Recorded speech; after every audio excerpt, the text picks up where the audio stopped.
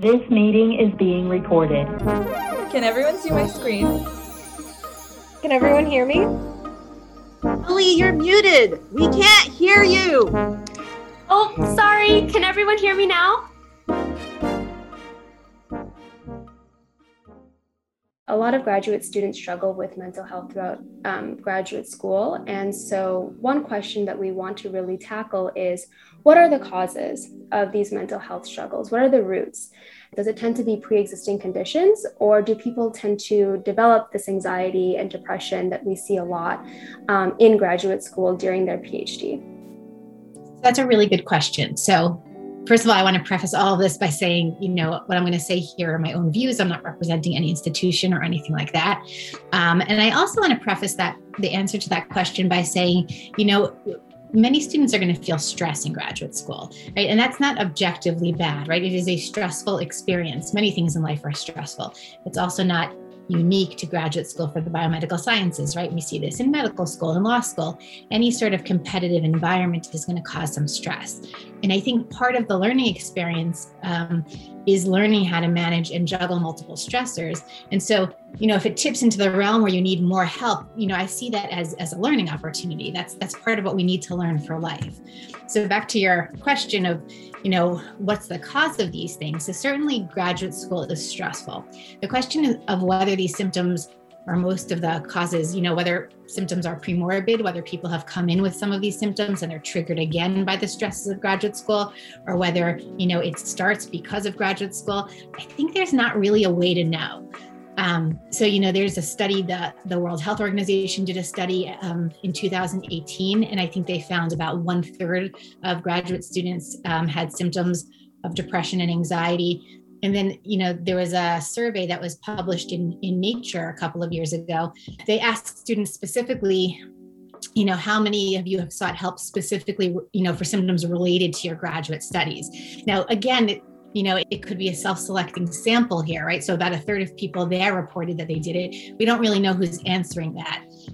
Also, let's add on to the fact that, students in graduate school are in an age range when many mental health disorders first present themselves. So we don't actually know what would have happened, otherwise. Anxiety and depression are part of the human condition. So, we don't know if it's graduate school in particular. Plus, I'll add on the fact that, without making sweeping generalizations, many individuals who have gone into these types of programs have a high risk for perfectionism and high intelligence and things that correlate with anxiety and depression as well.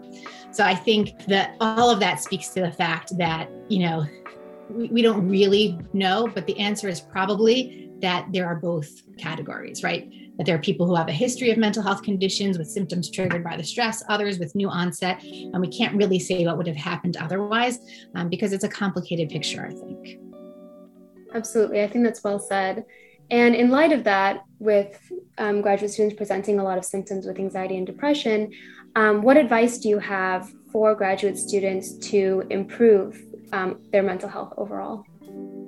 So this I could probably speak about for an hour in and of itself. Let me start by saying, and maybe this is probably the most important thing that I think people can take away, is that, we have a great capacity for resilience.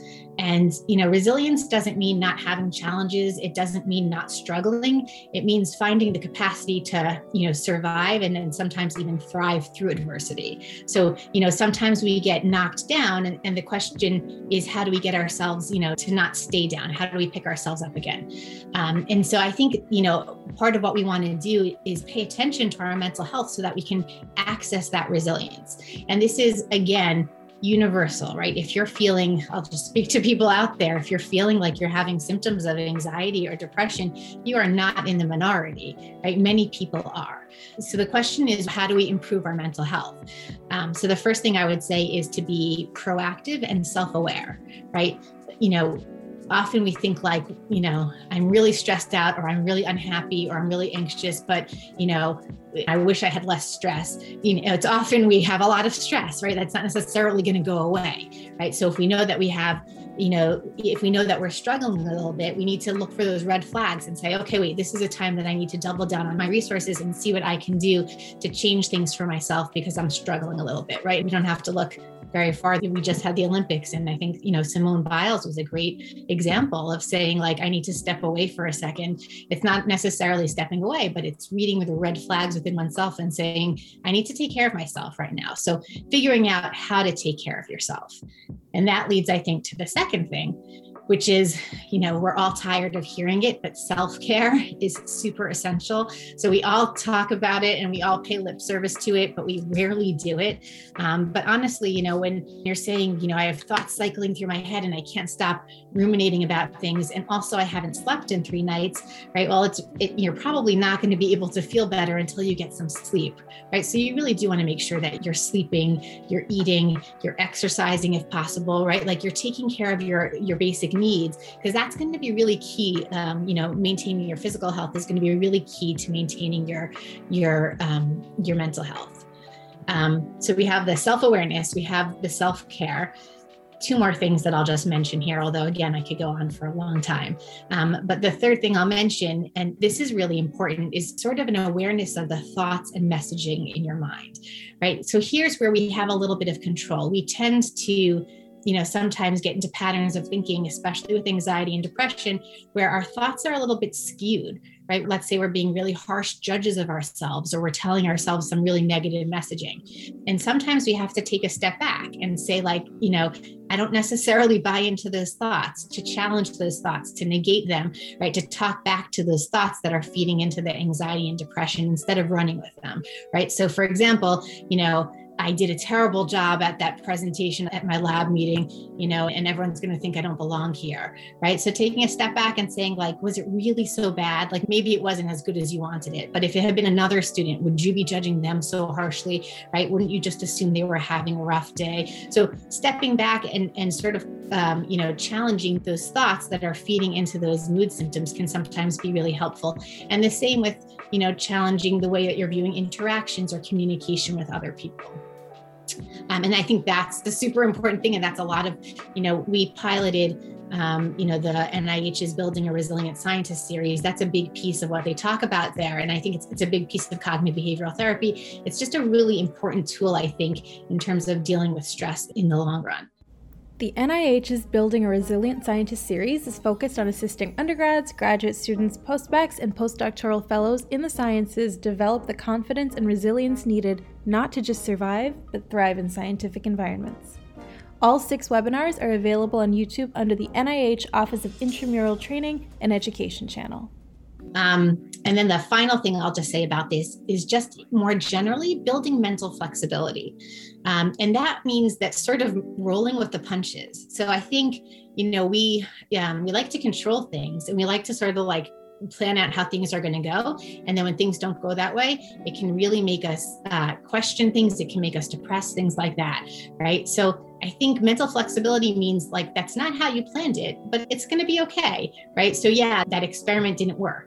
And yeah, you don't want to go back and start again and waste 2 months, right? But you can, right? Like, it's not like, oh my God, I can't do this. You can, you just prefer not to do it. And probably every scientist will tell you of the things that didn't go the way they planned. And we know in general that mental flexibility is associated with just, not just more success, but just more happiness. And it makes sense, right? It's just, we can't control everything. So if you have the ability to sort of pivot when things don't go your way and understand the larger picture and understand that that's okay, I can do this, that I think is another really important piece to improving our own mental health. You kept mentioning these red flags, and I'm just wondering, just thinking about my personal experience, I often, when I encounter a potential red flag, I don't actually know for sure if it's a red flag or if I'm just supposed to experience that feeling as a graduate student trying to pursue my PhD. So could you outline kind of the criteria for a red flag, like how to exactly identify it, rather than just say, oh, I'm supposed to feel this way because I'm in a competitive research environment, or, I'm a hyper perfectionist student that's potentially failing at experiments?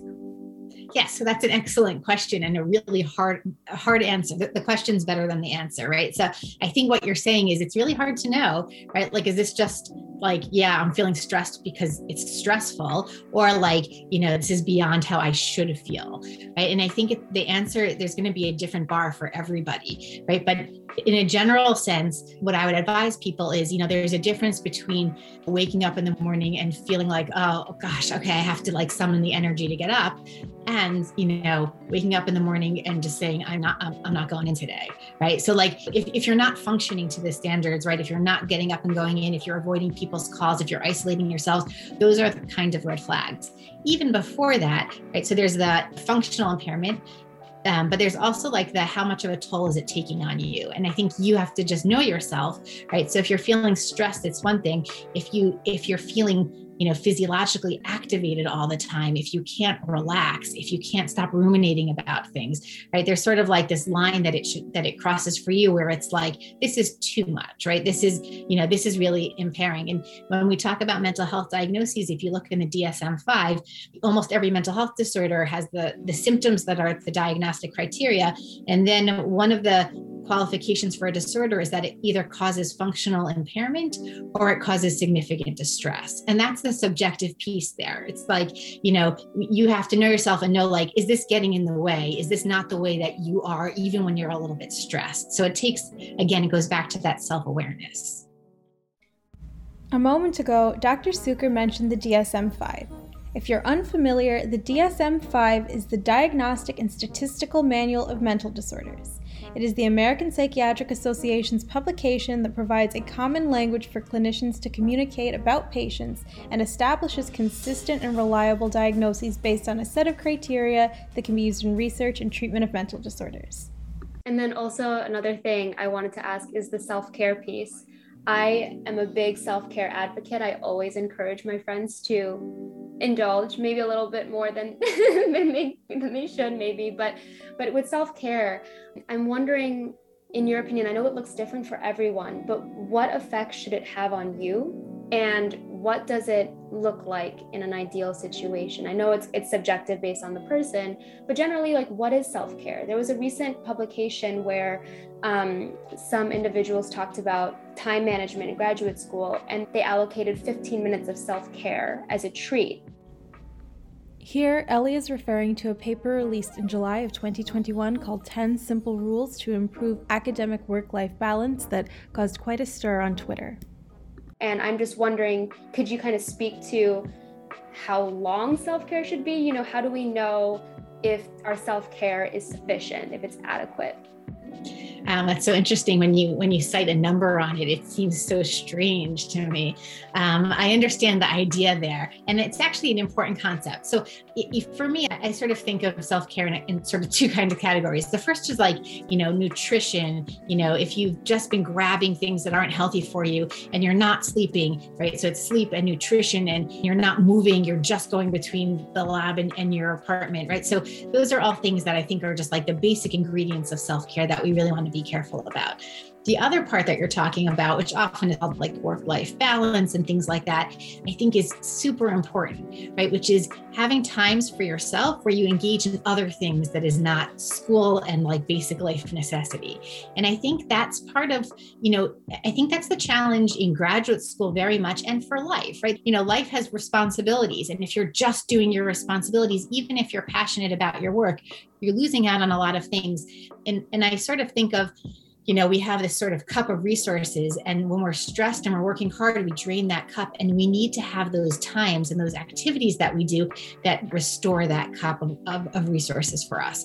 And so in an ideal world, it's larger blocks of time. So it means taking vacation sometimes, right? And I think, as a culture, we're moving towards this, but it's not just okay. It should be a respected and laudable thing to say, I'm taking this time off and I'm not going to be that reachable. That's important for all of us. Even for scientists who experiment, you have to work around the timing on it, but it's really important to step away because we can't restore ourselves without it. So it's the larger blocks of time. It's the taking an evening to go to a a play or something like that, right? So it's the leaving work so that you can go to the gym. And then it is those small amounts of blocks of times too. And here's where the 15 minutes does speak to me, is that I don't think that should be the totality of it. But, there has been research that's shown that, they looked at people in an office who took a break to do meditation or mindfulness for like 15 minutes, and they found that they were more efficient and more productive afterwards. So, somehow, in some ways we sort of feel like I have to work. And any minute that I step away from my work is a waste of time. But in fact, first of all, we want to have a more full life than just work, right? It's not a waste of time if you're doing something enjoyable, if you're reading a book, right? It doesn't have to have that, a purpose work-wise. But also we know that we're just better for it. We know that when we take a break, when we restore ourselves, we can actually be more efficient and more functional. So there's really a positive effect of having this balance in our lives, however we make that balance. And that means taking advantage of the bigger times. And when you can't do the bigger times, still building in those smaller times. And I'll just end by saying, I will sometimes, when a very hectic day, I will say, I'm going to have a cup of tea for 10 minutes and this is my break time, right? Like I remind myself, this is when I'm going to get restored, and I'm doing this in the act of relaxing. And I'm going to try and get myself to sort of calm down a little bit, because we need to build those times into our day. I think how you said that was really helpful in terms of not putting like a constraint, because when I first read this publication, my initial thought was, well, I did yoga for an hour and that is that's way longer than 15 minutes. And so I feel like there's this pressure to conform to what someone says or thinks. And so it seems like it's very much more like a guideline in a sense of finding something that rejuvenates you, as you mentioned. Exactly. And it's about finding that effect, making sure that it is restorative and rejuvenative in that way. And that can vary based on the individual for sure. Right. Exactly. And so tying into the self-care line of thinking, what are some coping mechanisms that you found in your work that are effective for graduate students? So I think coping mechanisms, they take different forms. So the first thing I'll say is social support and social interaction. And I think, even if you say that you're an introvert and, you thrive on your own company, we're all, as human beings, we all need social interaction and we all benefit from interactions with others. And so, that is a huge coping mechanism, is to make sure that you're interacting, you call people, you get together with people. If you don't know people, if you're new to your graduate school, right, go to a lecture, go to a meeting, challenge yourself to introduce yourself to one new person each time, go to a club, right? That really, it helps to ground us within the community, and that really helps us. I think there's also, individual behaviors we can do. Exercising is great for us physically and mentally. Going outside, just like remembering there's a world outside. Activities like yoga and mindfulness and journaling and grounding exercises, whatever works for you, those are all really good coping mechanisms. And maintaining perspective. Right. And that's like a little bit of a different kind of mechanism. But, we get very stressed and in the moment, and sometimes taking a step back and saying, there are going to be many moments. Some are going to be positive because some are going to be negative. Right. How important is this one moment? Am I putting too much weight on it? So getting perspective of the moment and also getting perspective of the journey. Right. So I make a very conscious effort to step back often and say, I'm super lucky to be doing this kind of work. If 15-year-old me could look at me now, I would be very happy with what I get to do on a day-to-day basis. And I think we lose sight of those kinds of things in the day-to-day. So it's about maintaining that perspective about, the moment and about the larger picture. So true. I feel like I never thought of that before. What would my 8-year-old self say if she knew where she was going to end up? I have never, ever considered that in my life. And I feel like that adds so much grounding that a lot of us don't have. We just keep thinking that it's an uphill trajectory and we forget about the progress that we have made and where we have come. I wanted to follow up about the social interactions part, because I'm an extrovert. I really crave social interactions. And so we're hopefully coming to the end of the COVID-19 pandemic, although I'm not going to jinx it. But during the height of the pandemic, when we were all in lockdown, especially in New York City, I guess my question is, how would you advise graduate students that are craving that social interaction, but are faced with the limitations on social interactions imposed by COVID? Yeah, so this has been really, I mean, we've heard a million times, this is such an unprecedented time, but in terms of that kind of challenge, it was really, really a real challenge to our social lives. And, I'm the opposite. I'm an introverted person, and I would rather sit with a book any day of the week than go out to, get together. But that being said, if I haven't seen people in a while, it affects me. Like I feel it, right? So I need to feel grounded with people and in the community. And I think, we found some really innovative ways, right?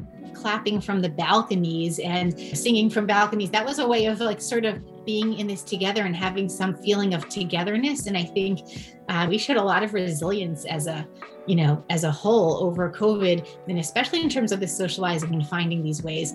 And, we doubled down on doing the tele pieces of things on Zooms and everything like that. And it wasn't ideal, but it was a lot better than not. And I think that's, there was so much that people were doing Zoom games and Zoom watching videos together and, those kinds of things. I think that's a way to create that togetherness. And even when you're tired of that, or even if you don't want to pick up the phone to call, the gains, the benefits of it really, really pay off. So it's, throughout COVID, I've been saying, and I agree, I hope we're getting to better times here.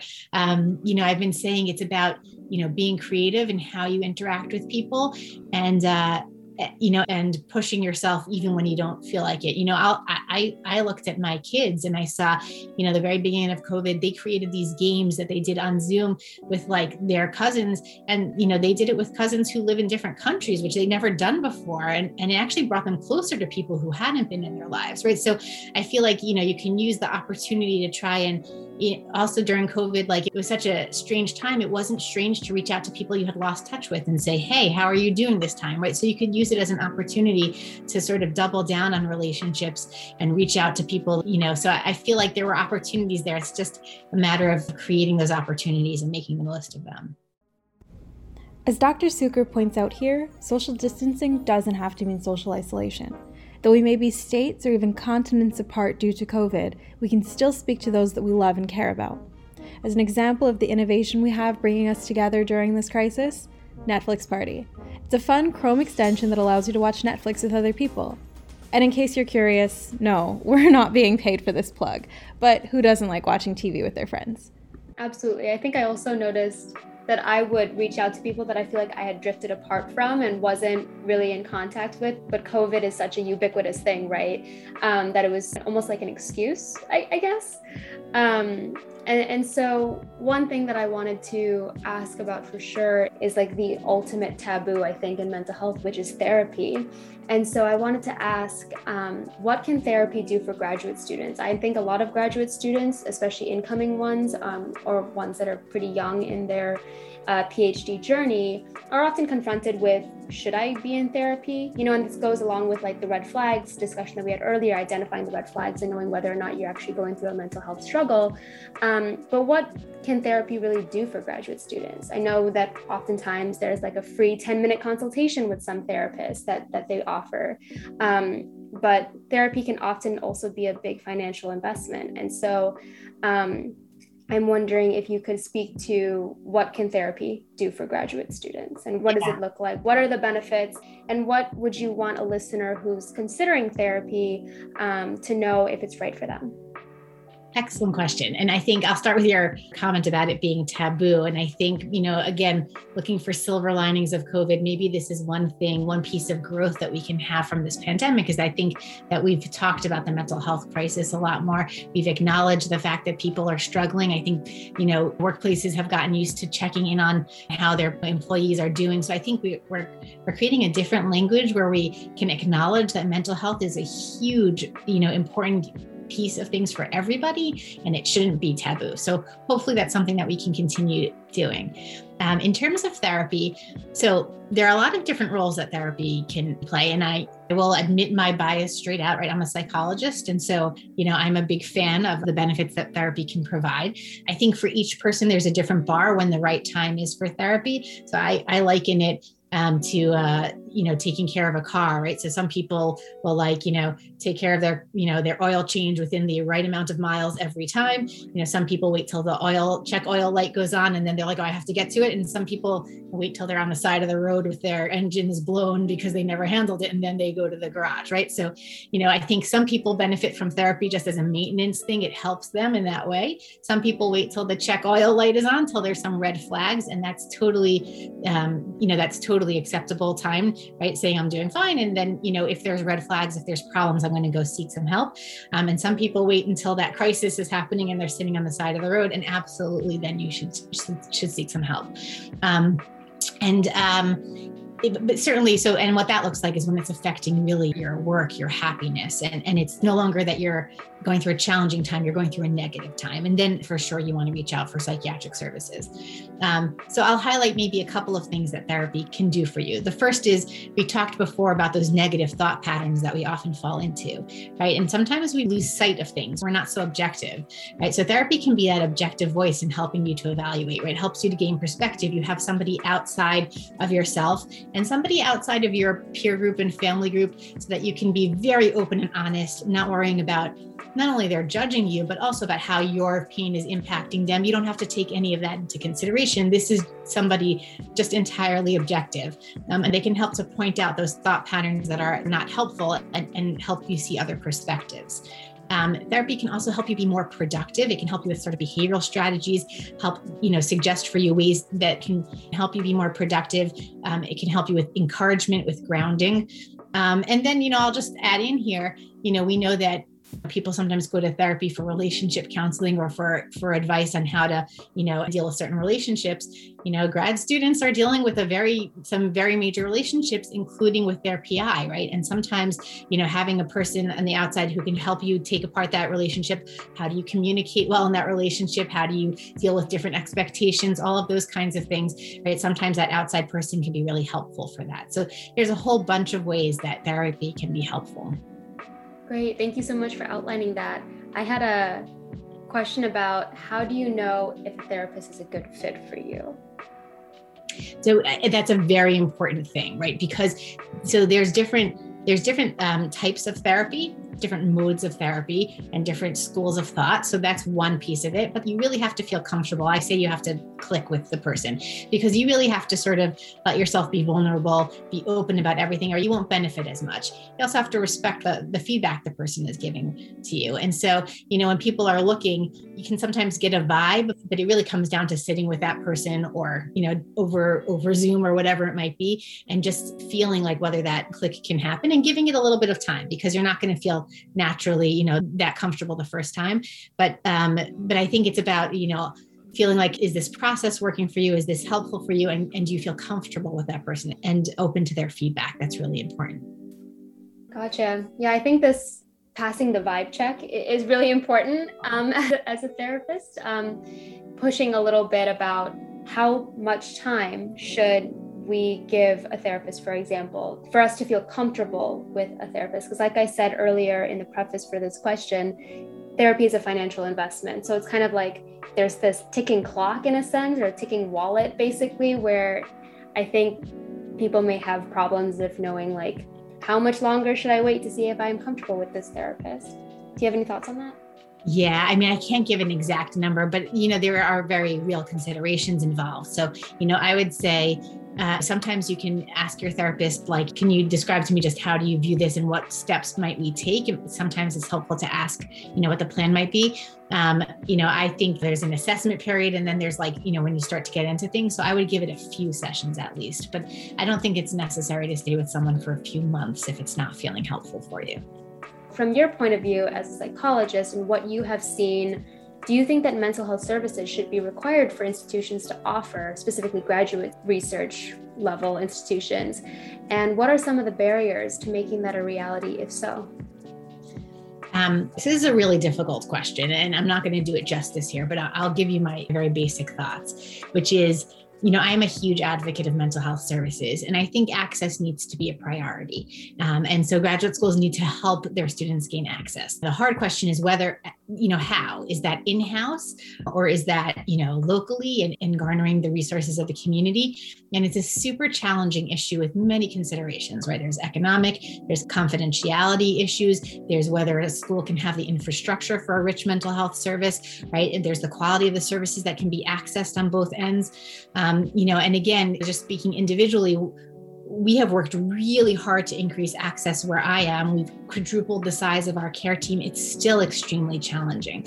And there's many considerations, but something I'm incredibly passionate about. I think most people say yes, we should have access. And, where I am, the leadership is very passionate about it as well. We can look outside of the graduate school. I think in our country, we have a mental health problem in terms of access. This is something that has not been figured out and needs a lot of more attention. So I guess, it's a vague way of saying we need to do well by our students and we need to help connect them. I think employers are looking at this too, right? So, what's employers' responsibilities to their employees? Do they have EAPs? Do they need more robust services? Should they have mental health on site? So it's a larger conversation than just graduate school. But I think, my bottom line would be to say that access needs to be a priority. Figuring out what the best way is to get students access to great services is the important part, and figuring out the logistics of that needs to have a lot of attention to that.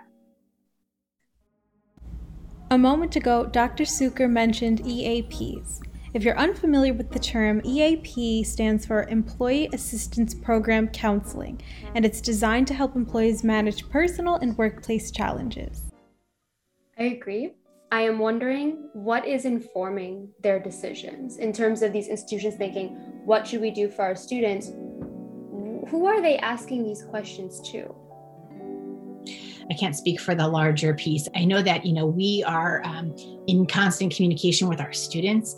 I know that our students' governmental body, surveys the students and they present that to us. And that has been a huge factor in us making the case for needing more services. So I think the students themselves, when they're able to communicate what the need is and what the problems have been, I think that that's a great voice.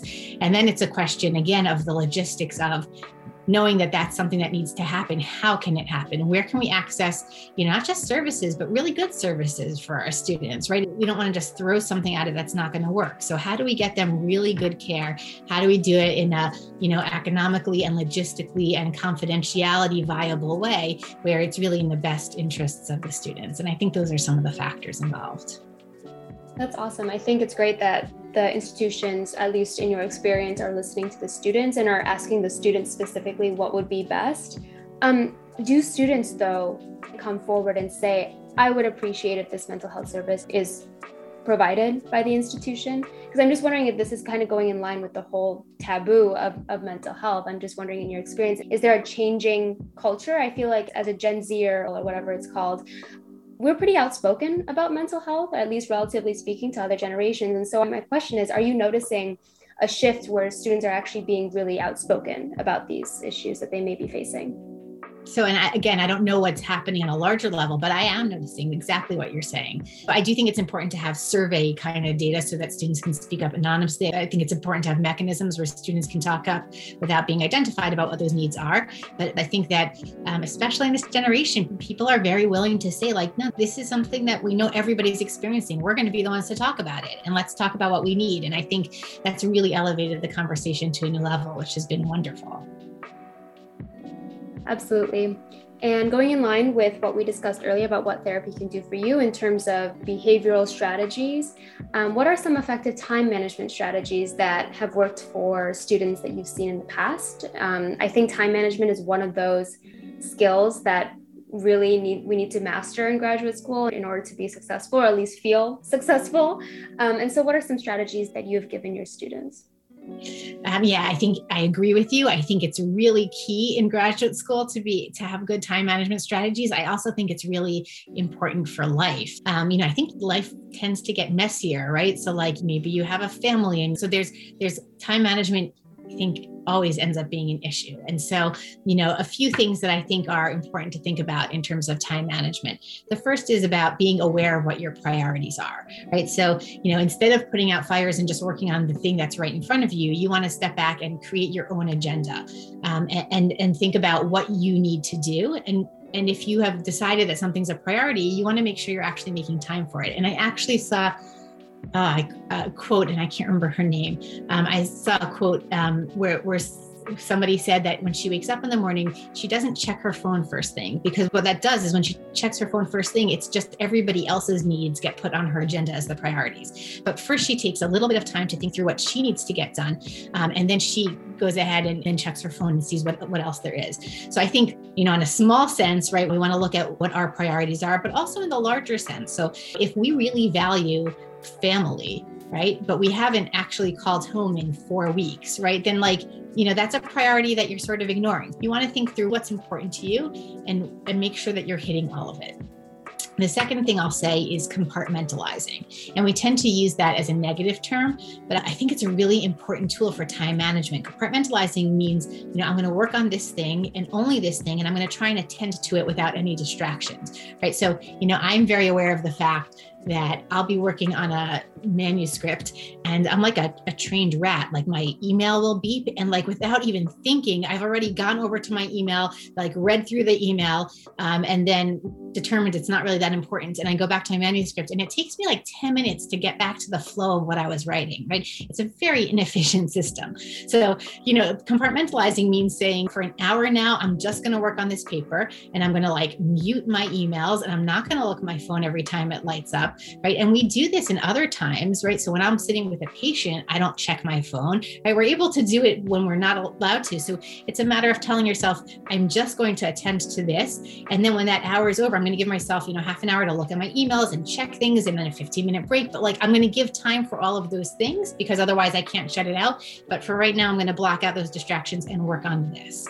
So I think compartmentalizing is really important. I think being realistic in your expectations is really important. So in terms of time management, right, you want to be realistic in what you can really get done and give yourself the time to get it done and not say okay, I'm going to write that entire manuscript in these next 2 hours, right? You want to be realistic and set realistic goals. And you want to schedule in breaks, small and large, like we talked about before. And the last thing I'll say about it is, many students talk about issues with procrastination. And I think that goes to time management also, is that if you just don't get into something or you don't do it, it's only harder to sit down and do it later because now you feel like you're already late with it. You're not going to be able to do a good job. So then you procrastinate more. Procrastination is a huge thing that grad students deal with. And again, something that's very common. And one of the techniques that people have found most helpful that I've spoken to is, they suggest doing 15-minute increments. So if there's something you've been putting off, telling yourself, I'm just going to sit and do this for 15 minutes this morning. And the reason why is because if you tell yourself you're only doing it for 15 minutes, then there's no expectation that you're going to do a great job with it, right? So you're not talking about perfecting it. You're just talking about starting it. And that's a lot less overwhelming. But once you've started it, right, the next day, it's a lot easier to get moving on it because you've already done 15 minutes worth. You already know what you have to do next. So you want to sit down for your 15 minutes. If you want to sit for longer, you can, but don't expect of yourself to do that. It's a little trick to get ourselves moving on those things. So if you find there's a project that you haven't been working on, just telling yourself, tomorrow morning, I'm going to get up and I'm going to work on it for 15 minutes. And then the next day I'm going to work on it for 20 minutes, just giving yourself, that permission to just step away after 15 minutes, it becomes a lot less overwhelming. So I think that's a technique that people have found helpful. Is it weird that I've already thought in my head of how to incorporate these strategies? This 15-minute rule is, I think, potentially really breakthrough-y, very helpful, because at least for me, I have a to-do list and I check boxes. And if I start on something and I don't check off the box, it freaks me out. It's oh no. And so if I know that there's something on my to-do list, an empty checkbox where it's going to take a really long time to do it, I'm just going to push it off. I'm going to push it off because I'm it's an investment of my time. And so I think that's an excellent strategy. Thank you so much for sharing that with us and our listeners. And it's also, yeah, sure. It's less rewarding when you don't get to do the check mark because it's going to, of course, you're going to choose the ones that are shorter and quicker. Exactly. Which is, I think, always the most helpful thing. So, yeah. Exactly. I think also instead of just having, my check boxes, I'm just going to write do 15 minutes of this. And so, in 15 minutes, I'll be able to check it off regardless of if it's finished or not. There you go. Exactly.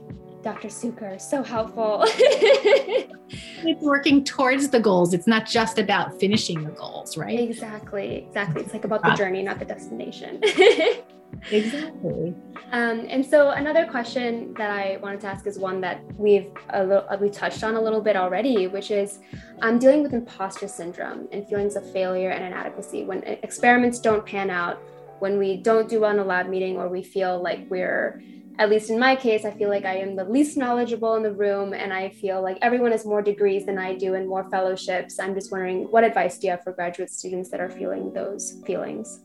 Yeah, I'm so glad you brought up imposter syndrome. I think for those who aren't familiar with the term, right, it means feeling like you don't really belong, that like somehow you got there, but like you're not as smart or as good as everyone else in the room. And, it's just a matter of time till they figure it out. And this is something that graduate students really, talk about it. Well, they don't talk about it. They feel it and they don't talk about it. And so they don't realize that it's such a common thing. And one statistic that I saw was that over 70% of people report that they've felt imposter syndrome at some point in their life, right? So if you haven't felt imposter syndrome, it's more rare, right? So this is something that people feel, right? That they don't measure up. And this is exactly what we were talking about before. Those are the skewed thoughts of anxiety and insecurity, right? That's your anxiety bully being like, I don't know, these people seem really smart.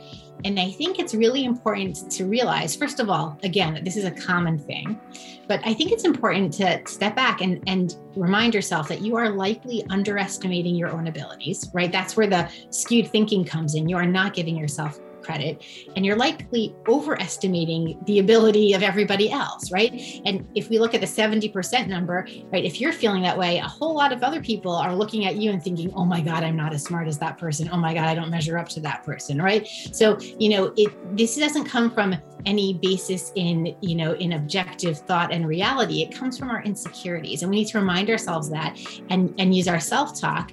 And I think the other part of it is also the acknowledgement. We talked about perfectionism for a minute before, the acknowledgement that we also don't have to be the best at everything, right? So, we don't have to be the smartest in the room or the most charming in the room, or, everybody has their own skill set. Everyone has their strengths and weaknesses. If you were excellent at everything, I don't know, people would probably hate you, right? Like that's just too much, right? We all need to have our weaknesses. That's just reality.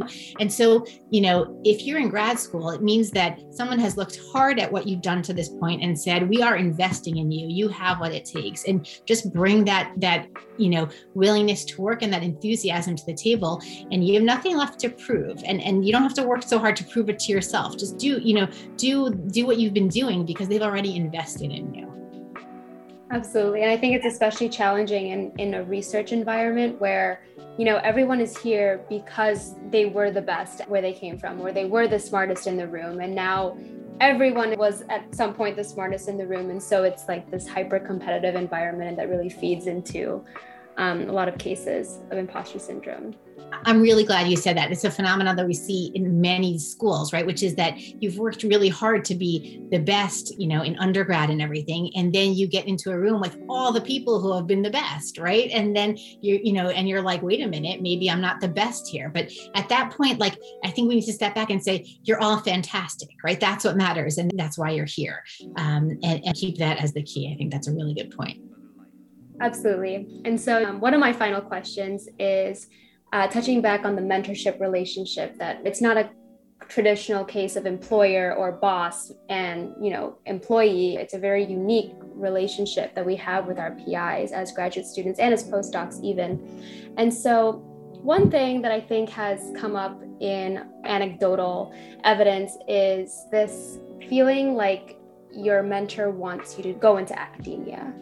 And so what advice do you have for students who may not want to pursue an academic career route despite pressure from their mentors who are in academia, right? And are biased and want them to pursue that path? How can students really cope with those expectations to pursue a career, especially with one that has pretty low job security, relatively speaking? Do you have any thoughts on this? Yeah, so I have thoughts there. I'm not a scientist, so they're not from that perspective. But I think you're absolutely right that this is a very unique relationship, the PI-student relationship, the mentor-mentee relationship. And you don't see it very often in other kinds of spheres. But one of the things I think we can liken it to is sort of a parent relationship, right? And if you think about, often parents have expectations from their kids, and they have, they think they know the best way for their kids to be successful, and they're very invested in their kids and they want them to be successful. And so they push them in the direction that they think is the best thing for them, right? And I think it's the same thing with the PI, right? The PI has invested, the PI, not just a time, but like they're invested in your success from an emotional standpoint, usually as well. And I think, they might have ideas that is different from the student's plan. And those ideas are probably based on lived experience and wisdom and very real things. But just like the parent-child relationship, right, it's the student's life, right? And you need to go through that process of differentiation, and that's okay, right? Like, so at some points, when you're growing up, you tell your parents like, no, actually, I think this is a better path for me, or I think I want to go to this college, or I don't want to do, whatever that thing is that you're suggesting. And that's what makes you grow up, and developmentally, that's appropriate for you to grow up and try things differently than what your parents want. And I think it's the same thing here, right? Career choice is a question of values and different kinds of priorities. And it's okay to disagree with your PI. That's the process, I think. We need well-trained people in all sectors. And in my mind, I'm a fan of pursuing passion and what you're excited about and what you'll be excellent at, wherever that may lie. So I think, there's no objective right or wrong. I think the key is to own what you want, and then to try to communicate that with your PI in a way that's respectful and respects where they're coming from and their wisdom. So it's not combative and not judgmental of their career path and being like, I would never want to do what you do, right? Because, they've invested in that career path also. So it's not just about you, it's about what they do. And you want to try and explain to them why you're doing this. But at the end of the day, I think it's about knowing yourself and owning that decision. Exactly. I think reminding ourselves that it's not the PI's life, right? It's yours, and it's your decision to make, and not the PI's. I feel like those are really important reminders. My final question is one totally off script, and I'm really, really curious about, because I think there's been so much controversy around it, especially recently. But what were your thoughts on Simone Biles, as we mentioned earlier, withdrawing from the Olympics? What maybe can graduate students take away from her withdrawal? I think there's so much that we can learn from her. So the first thing, as I brought it up before, I think is just that self-awareness, right? It's, she was, this was a very public decision that she had to make, right? And, she was able to, step back from all of it and understand herself well enough to know, like, this is not the right thing for me. And this could be harmful to me. And I think that's an incredible strength to be able to do that. I think it also speaks to the power of expectations, right? So it's interesting that, what she said, or it sounds like to me, is she had so much external pressure on her, so many expectations of others that she had to meet. Now, there's no doubt in my mind that Simone Biles holds herself to a very high standard and has very high expectations on her own. But it wasn't that, it was the weighing down of everybody who was putting those expectations on her. And I think there's a lesson there from her. And I think it's really relevant to graduate students, right? Remember your passion for science, and everybody around you, there'll be outside expectations. That's part of life, but we want to use that to motivate us. We don't want to use it to paralyze us. And I think what she was saying was like, every athlete in the public eye has their own internal expectations, but they also hopefully get motivated by like the fervor from the outside. And she was able to say, at this moment, I'm not feeling motivated by this. I'm feeling paralyzed by it. So it's a reminder for ourselves, I think, to keep those expectations in line with where they need to be and keep them in perspective.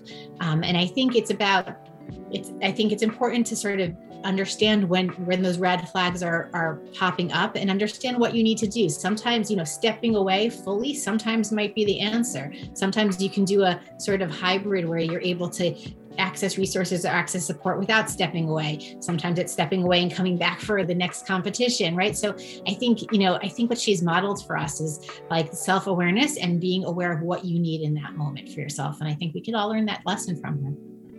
Absolutely. I think one more thing I want to add on that hopefully connects a couple ideas that we've already expounded upon so far is that there were physical manifestations of this paralysis, right? She had the twisties, I think it's called in gymnastics talk, where she wasn't able to distinguish between up and down. And so those external pressures and the detrimental effects that those had manifested physically, right, in her behavior. And I think it's important for us to remember that when pressures that we may face or the mental health struggles that we are trying to face start manifesting physically into those red flags that we talked about earlier, that's when we seek help.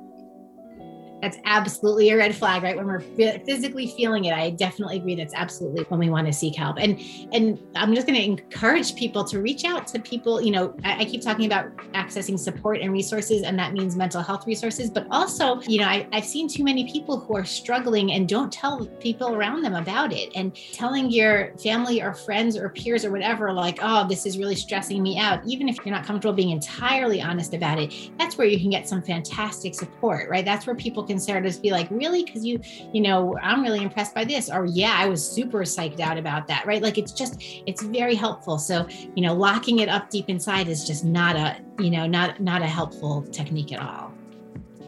Absolutely. On that note, thank you so much for being such an amazing guest, Dr. Suker. The tips that you have gave already significantly improved my thoughts on mental health, and also the strategies that you gave were so incredibly helpful for me. So thank you so much. It's been a pleasure. I really enjoyed talking with you about this, and it's really a pleasure. And I think it's great to give attention and focus to this. Absolutely. Nina, you've disabled screen sharing. Hey, I just made you co-host. I'm sorry, can everyone go on mute? I think someone's stuck in the waiting room.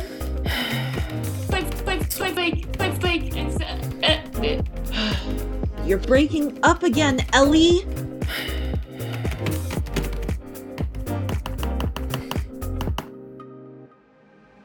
The recording has stopped. Politics Under the Microscope would like to thank the National Science Policy Network, NSPN, Science Education and Policy Association, SEPA, and the Rockefeller Inclusive Science Initiative, RISI, for their support.